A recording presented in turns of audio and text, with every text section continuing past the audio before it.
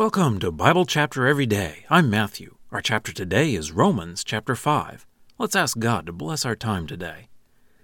Heavenly Father, thank you for the amazing gift of justification, making us righteous, making us in that right relationship with you, that we can call you our Father, our God, and that we can be free from sin and free from death. Such a wonderful thing. We thank you through Jesus. Amen. Romans chapter 5. Therefore, because we have been declared righteous by faith, we have peace with God through our Lord Jesus Christ, through whom also we have obtained access by faith into this grace in which we stand, and we boast in the hope of the glory of God. And not only this, we also boast in our afflictions, because we know that affliction produces patient endurance, and patient endurance, proven character, and proven character, hope. And hope does not disappoint, because the love of God has been poured out in our hearts through the Holy Spirit who was given to us. For while we were still helpless, yet at the proper time Christ died for the ungodly. For only rarely will someone die on behalf of a righteous person. For on behalf of a good person, possibly someone might even dare to die. But God demonstrates His own love for us, in that while we were still sinners, Christ died for us. Therefore, by much more, because we have been declared righteous now by His blood, we will be saved through Him from the wrath. For if, while we were enemies, we were reconciled to God through the death of His Son, by much more, having been reconciled, we will be saved by His life. And not only this, but also we are boasting in God through our Lord Jesus Christ, through whom we have now received the reconciliation. Because of this, just as sin entered into the world through one man, and death through sin, so also death spread to all people, because all sinned. For until the law, sin was in the world, but sin is not charged to one's account when there is no law. But death reigned from Adam until Moses, even over those who did not sin in the likeness of the transgression of Adam, who is a type of the one who is to come. But the gift is not like the trespass. For if by the trespass of the one the many died, by much more did the grace of God and the gift by the grace of the one man, Jesus Christ, multiply to the many. And the gift is not as through the one who sinned, for on the one hand, judgment from the one sin led to condemnation, but the gift from many trespasses led to justification. For if by the trespass of the one man death reigned through the one man, much more will those who receive the abundance of grace and of the gift of righteousness reign in life through the one, Jesus Christ.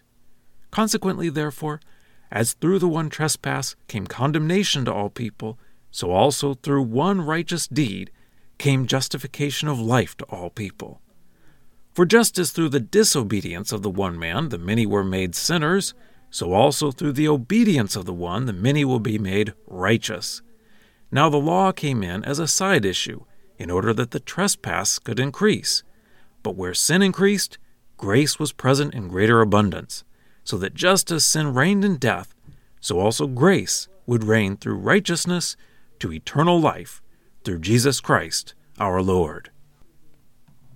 Well, that's the reading. Let's dig in. Paul explained justification by grace through faith in the last chapter. The idea that God gives us righteousness, and the thing He looks for in us is faith. Paul tells us that because God has declared us righteous, we have a good relationship with God now. We have peace. So whatever problems we go through in this world are actually for our good, because we have God. Paul introduces the Holy Spirit. He'll talk more about the Holy Spirit in chapter 8. Really, chapters 5 through 8 are together talking about the good results of our justification. He talks about how Jesus died for us while we were sinners.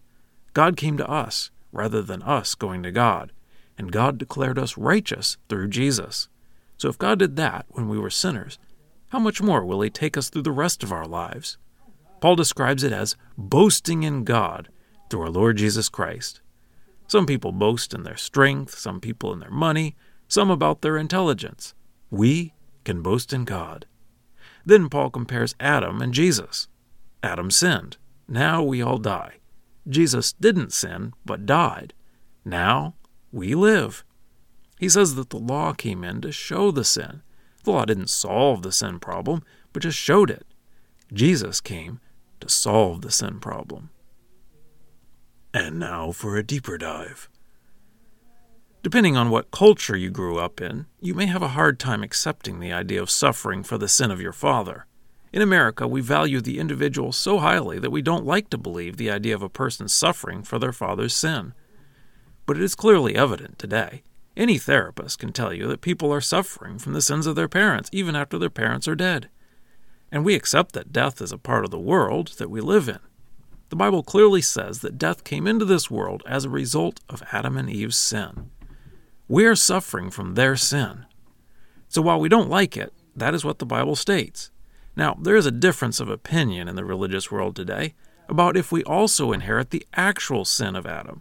Some Christians believe that in addition to the consequence of Adam's sin, we actually also inherit the sin itself from Adam. So from the moment we exist, we are sinners. For example, verse 19, "For just as through the disobedience of the one man, the many were made sinners, so also through the obedience of the one, the many will be made righteous." Or verse 12, "Because of this, just as sin entered into the world through the one man, and death through sin, so also death spread to all people because all sinned." So is it saying that we were sinners from the moment we existed? I'm not prepared to go that far. It is clear that we have all sinned ourselves. Clearly, sin is reigning in this world. And it isn't Paul's point to tell us what moment we became sinners.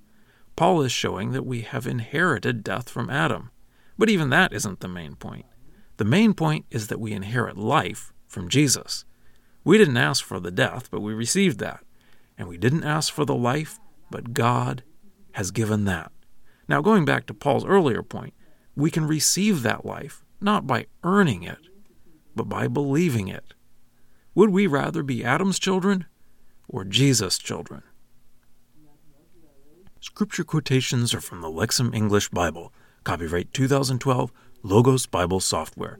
Lexham is a registered trademark of Logos Bible Software.